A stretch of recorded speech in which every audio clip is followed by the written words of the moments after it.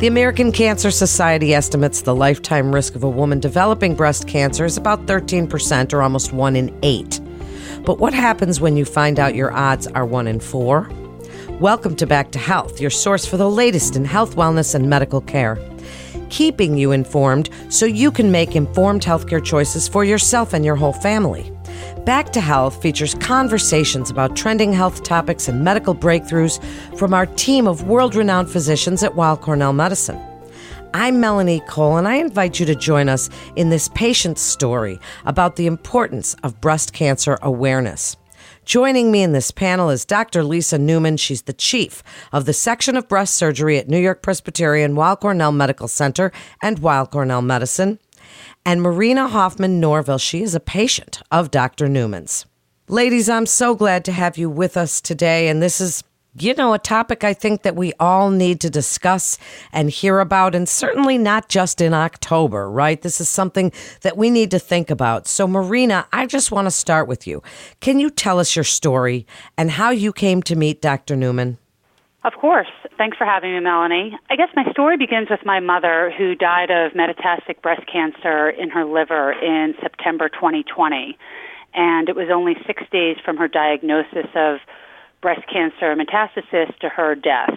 And she had been diagnosed with stage 1A breast cancer in 2017, and the metastasis shocked everyone, including the doctors.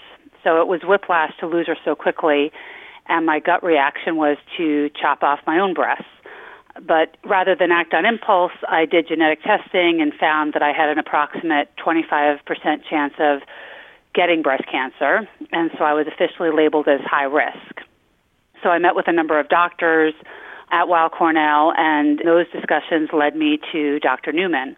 I met with Dr. Newman in May of 2021, and she was extremely thorough with presenting options, weighing the risks and advantages, and she pressure tested how resolute I was in my decision.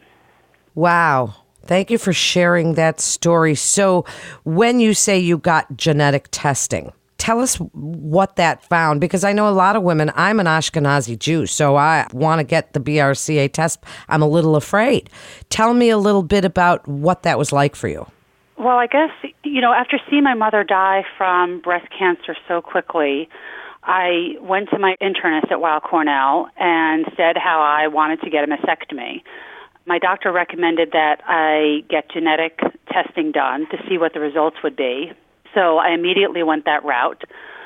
I went into this decision wanting to know all the details and facts, and genetic testing certainly helped arm me with that information. I know there's a lot of discussion about BRCA, the BRCA gene and other genes. I don't have any of those suspect genes or any of those high-risk genes. My risk is high because of genetic factors, but also just the way my life was in terms of having my children after age 36 and having already a biopsy. So I know there's such a focus on specific genes per se, but I think genetic testing can give you a wholesome view of how your risk is and arm you with those details to make the right decision for yourself. Dr. Newman, can you speak then a little bit about genetic testing, expand a little how that can empower women to be their own advocates and make these kinds of decisions? Thank you so much, Melanie. So that is a very important question, and I have to say right at the outset, however, that Marina is a role model for women in terms of the way she approached her own situation and evaluation of her breast cancer risk very, very methodically, thoughtfully, and comprehensively. This is what's really important. Women have to get as much information as they can about their individualized risk so that they can make an informed decision after they review the various options. Genetic testing is one piece of the puzzle. As Marina correctly stated, there are a number of lifestyle risk factors that can influence an individual's breast cancer risk, but genetic testing and looking for inherited predisposition is one very important additional clue. We can do genetic testing to evaluate for hereditary predisposition or hereditary susceptibility for breast cancer by doing DNA evaluation from a saliva specimen or from a blood specimen. And there are a number of different genes that we can evaluate. the most commonly associated genetic abnormalities that increase risk of breast cancer would be mutations in the BRCA1 and BRCA2 genes.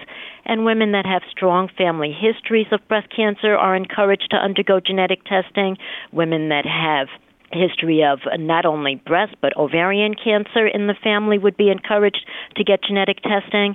Women that are diagnosed themselves with breast cancer but with certain types of breast cancer, such as one form known as triple-negative breast cancer, they are also encouraged to have genetic testing. Ashkenazi Jewish individuals are recommended as part of their primary care to consider genetic testing for the BRCA1 and BRCA2 genes as soon as they reach age 30, because there is an especially high frequency, high incidence of having certain BRCA mutations in Ashkenazi Jewish individuals.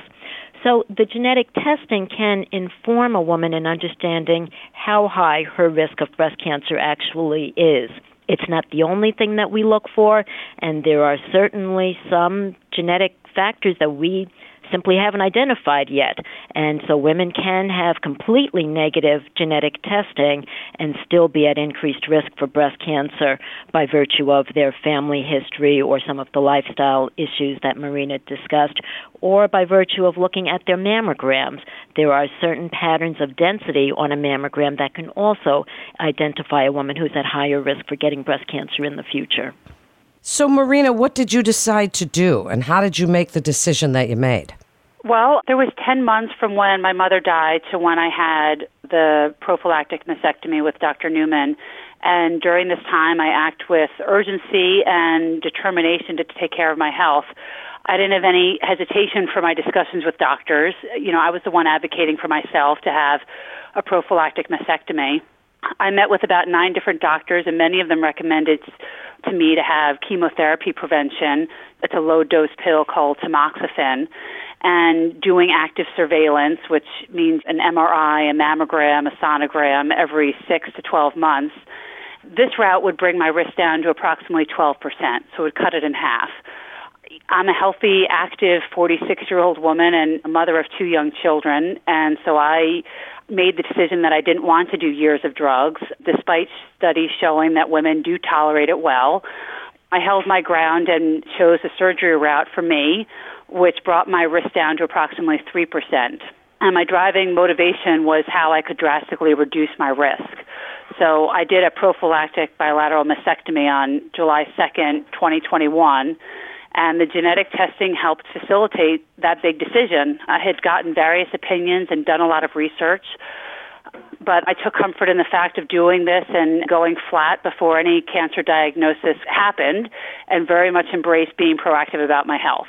I didn't want my children to experience how I lost my own mother, and I did this preventative mastectomy for myself and my family, with my goal being peace of mind that I was drastically reducing my breast cancer risk. Wow, this is quite a story, and so really inspiring for women to hear. Dr. Newman, how can we benefit more by talking about these things and stories like Marina's for women like me that are worried about our risk but hesitant to discuss it? And tell us just a little bit. You mentioned lifestyle. There are different surgeries available. Marina obviously had the mastectomy. Just speak a little bit about that whole process. And when you discuss this with women, what does that discussion look like? So it is a very intense discussion, and Marina actually summarized beautifully many of the options that are available to women in terms of mitigating breast cancer risk.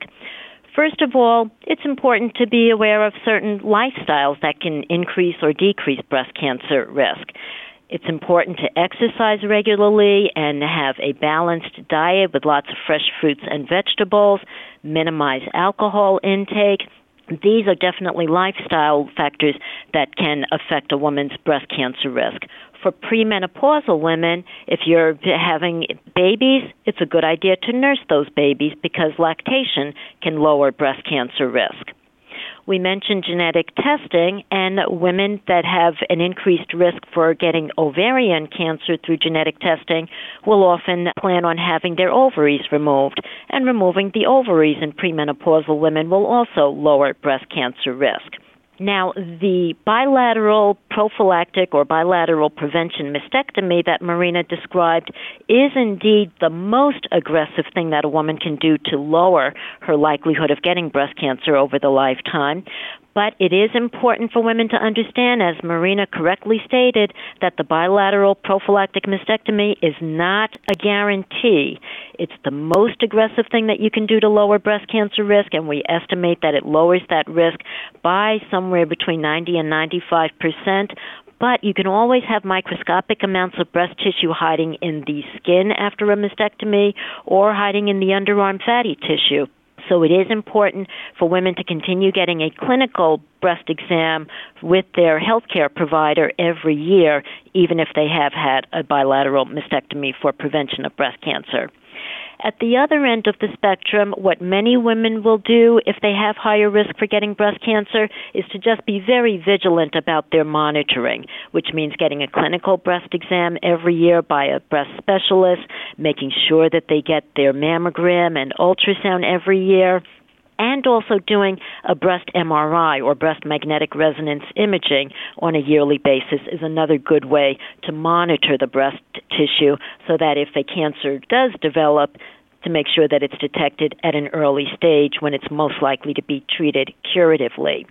And then there's the other option that Marina mentioned, which is chemoprevention. We do have several different pills that are FDA approved for lowering breast cancer risk, and these medications lower breast cancer risk by about 50%, but they do all have side effects that many women are not willing to accept. And so this is why the chemoprevention route actually tends to not be very popular. Marina, can you tell us about your experience at Weill Cornell Medicine and how they helped you with this decision? Your experience with Dr. Newman, what in particular stood out about the care you received? Speak to women about what this procedure was like for you, recovery, how you feel now. Kind of give us a whole summary because it's a big step. Many women look at themselves and think of their breasts as their womanhood. But you took this very bold route. Tell us what it was like.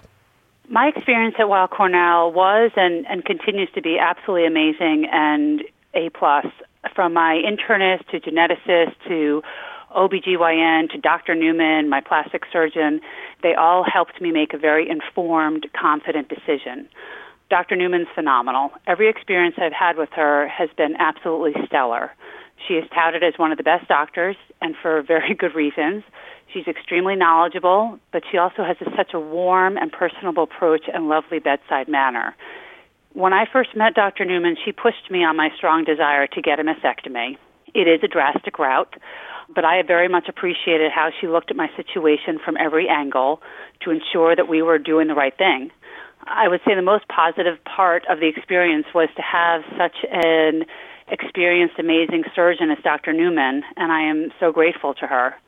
My procedure was best case scenario. I had 4 fantastic female doctors in the operating room, Dr. Newman, Dr. Leslie Cohen, who was my plastic surgeon, and 2 women anesthesiologists. To have all the doctors be women was awesome and unexpected, but that was a real treat. And my recovery went extremely well. I was in the hospital for 1 night. My pain was quite minimal, and I think that's a testament to having such wonderful surgeons. I felt extremely relieved after my experience. I was so happy to have it done. And, I took it easy and rested for a few weeks. I only had the drains for 1 week, so I think the recovery was best case scenario as well. Wow, quite a story. And how do you feel now? And really, what would you like to tell Dr. Newman? I feel great now. I am so happy with my decision to have done a mastectomy, to have the worry of breast cancer drastically reduced as much as possible is an immeasurable relief. And in terms of what to say to Dr. Newman, thank you from the bottom of my heart. Thank you for being such an amazing, awesome, compassionate presence in my life. You are a star with the role you play at the hospital, and I'm so grateful to have you as my doctor. You're an inspiring person, you're a trailblazer for surgeons, and you are so instrumental with the fight against breast cancer. Thank you for being your phenomenal self. The world is certainly a better place because of you, Dr. Newman. Oh, Marina, if I could just jump in and say thank you. You made my job so easy because of the fact that you were so incredible about getting all of your information and processing it in your own fashion. You did make sure that you took the time to do all of your soul searching. You made sure that you got multiple opinions, and you processed everything just magnificently with maturity, grace, strength, and courage. And that's all any physician can ask for, that patients take the information that we have to share with them and process it in their own way. It is a difficult decision to make, but you made your decision with tremendous grace and courage. You made sure that you took our advice in getting multiple opinions. You talked to other people, but you were also cognizant of the fact that your decision had to be based upon your experiences and your feelings, not based upon any other woman's feelings about their breasts or their level of risk. You did all the right things, and I think that's the reason why you're so satisfied now, because you did your due diligence and you made sure that you had all of the options appropriately laid out for yourself. This is just absolutely lovely. The way that you two, I can see the relationship and the trust that Marina had in Dr. Newman. I'd like you each to have a final thought for the women that are listening. Marina, what would you tell women that are listening who are worried about this, who have been considering a genetic test and even possibly prophylactic care? What would you tell them? I would tell them to be your own health advocate. With breast cancer odds being almost 1 in 8, it's an example of how we all need to be strong advocates for our own health and well-being, especially if there is a family history of cancer. 2, the genetic testing is very powerful. The more information you have, the more you're empowered to make the right decisions for your own health. 3rd, I would say that there are other options besides drugs. A prophylactic bilateral mastectomy is certainly a strong and drastic choice, but it is an option besides taking drugs for years, and might be an option for people to consider. I'll touch on one other point that you brought up, Melanie, is that I don't think breasts define femininity. I mean, going flat shouldn't be seen as a negative choice, but rather presented as one of the options. And it was obviously a personal choice of mine not to get reconstruction. I did the mastectomy not for cosmetic reasons. I did it for survival, but we can find femininity certainly in other ways. And finally, I would say that we can benefit by talking more about breast cancer, what options women have, how to reduce risk, how genetics play a role. And although everything is covered in pink in October, from NFL uniforms to pink ribbons on suit jackets, it certainly helps to humanize how women are fighting it. And we can show there are choices that empower women. So I'm very grateful to Dr. Newman and you, Melanie, and everyone that helped to do this podcast, because you're shining a light on what women can do, and I think that helps so very much. Well, I certainly thank you, Marina. And you know, when I said that, I wasn't saying that. It's just some women sometimes feel that way, but I agree with you. And I think that it was not only very brave, but also wonderful that you came on here and you're speaking to women like me that are really considering all of these kinds of options. And Dr. Newman, as Marina so beautifully said about being our own best health advocate, it's something I advocate on all of my podcasts. What would you like your final words to be to the women out there that are worried, that are concerned about these things, that want to get our research in and do our due diligence, but to be our own best health advocate? Thank you so much, Melanie. And I, too, applaud Marina for her bravery in telling her story so frankly and so beautifully. I think that she is truly an inspiration and a role model for women based upon the way that she handled her risk, evaluating all of her options. And she's very clearly expressed in this podcast that women do have options if they are at high risk for getting breast cancer. But step one is to evaluate that risk. So talk to your healthcare provider, find out if you do have features increasing your risk of getting breast cancer, and thoroughly understand your options in managing that risk. You may choose to go the route that Marina chose if your risk is high enough and if the alternatives to bilateral mastectomy are not acceptable to you. On the other hand, you may choose to follow one of the other options. But get all of your information and process your level of risk and then figure out what feels like the best strategy. For women that are not at increased risk for getting breast cancer, women that are at what we call average risk for getting breast cancer, it's still very important to be aware of breast cancer development and how to protect yourself from the life-threatening aspects of breast cancer, which means early detection. And Melanie, as you stated in the beginning, approximately 1 in 8 American women will get breast cancer in their lifetime, so that means that we all have to be vigilant. For average risk women, it's important to get that yearly mammogram starting at age 40. Make sure you are aware of the danger signs of breast cancer, such as a new lump in the breast, lump in the underarm, bloody nipple discharge, changes in the skin appearance of the breast, changes in the nipple appearance on the breast. All of these types of so-called danger signs are symptoms that you should seek medical attention for promptly.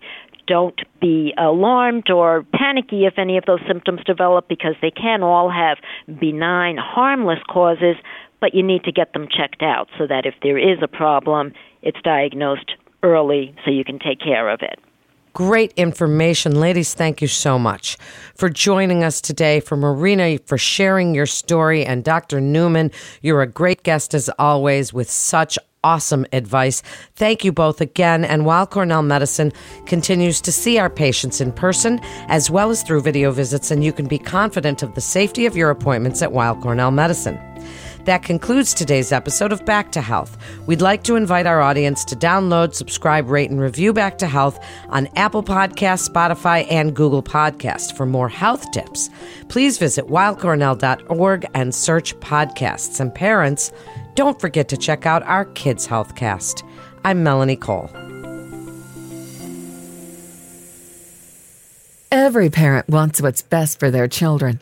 But in the age of the internet, it can be difficult to navigate what is actually fact-based or pure speculation. Cut through the noise with Kids Healthcast, featuring Weill Cornell Medicine's expert physicians and researchers discussing a wide range of health topics, providing information on the latest medical science. Finally, a podcast to help you make informed choices for your family's health and wellness. Subscribe wherever you listen to podcasts. Also, don't forget to rate us 5 stars. All information contained in this podcast is intended for informational and educational purposes. The information is not intended nor suited to be a replacement or substitute for professional medical treatment or for professional medical advice relative to a specific medical question or condition. We urge you to always seek the advice of your physician or medical professional with respect to your medical condition or questions. Weill Cornell Medicine makes no warranty, guarantee, or representation as to the accuracy or sufficiency of the information featured in this podcast, and any reliance on such information is done at your own risk. Participants may have consulting, equity, board membership, or other relationships with pharmaceutical, biotech, or device companies unrelated to their role in this podcast. No payments have been made by any company to endorse any treatments, devices, or procedures, and Weill Cornell Medicine does not endorse, approve, or recommend any product, service, or entity mentioned in this podcast. Opinions expressed in this podcast are those of the speaker and do not represent the perspectives of Weill Cornell Medicine as an institution.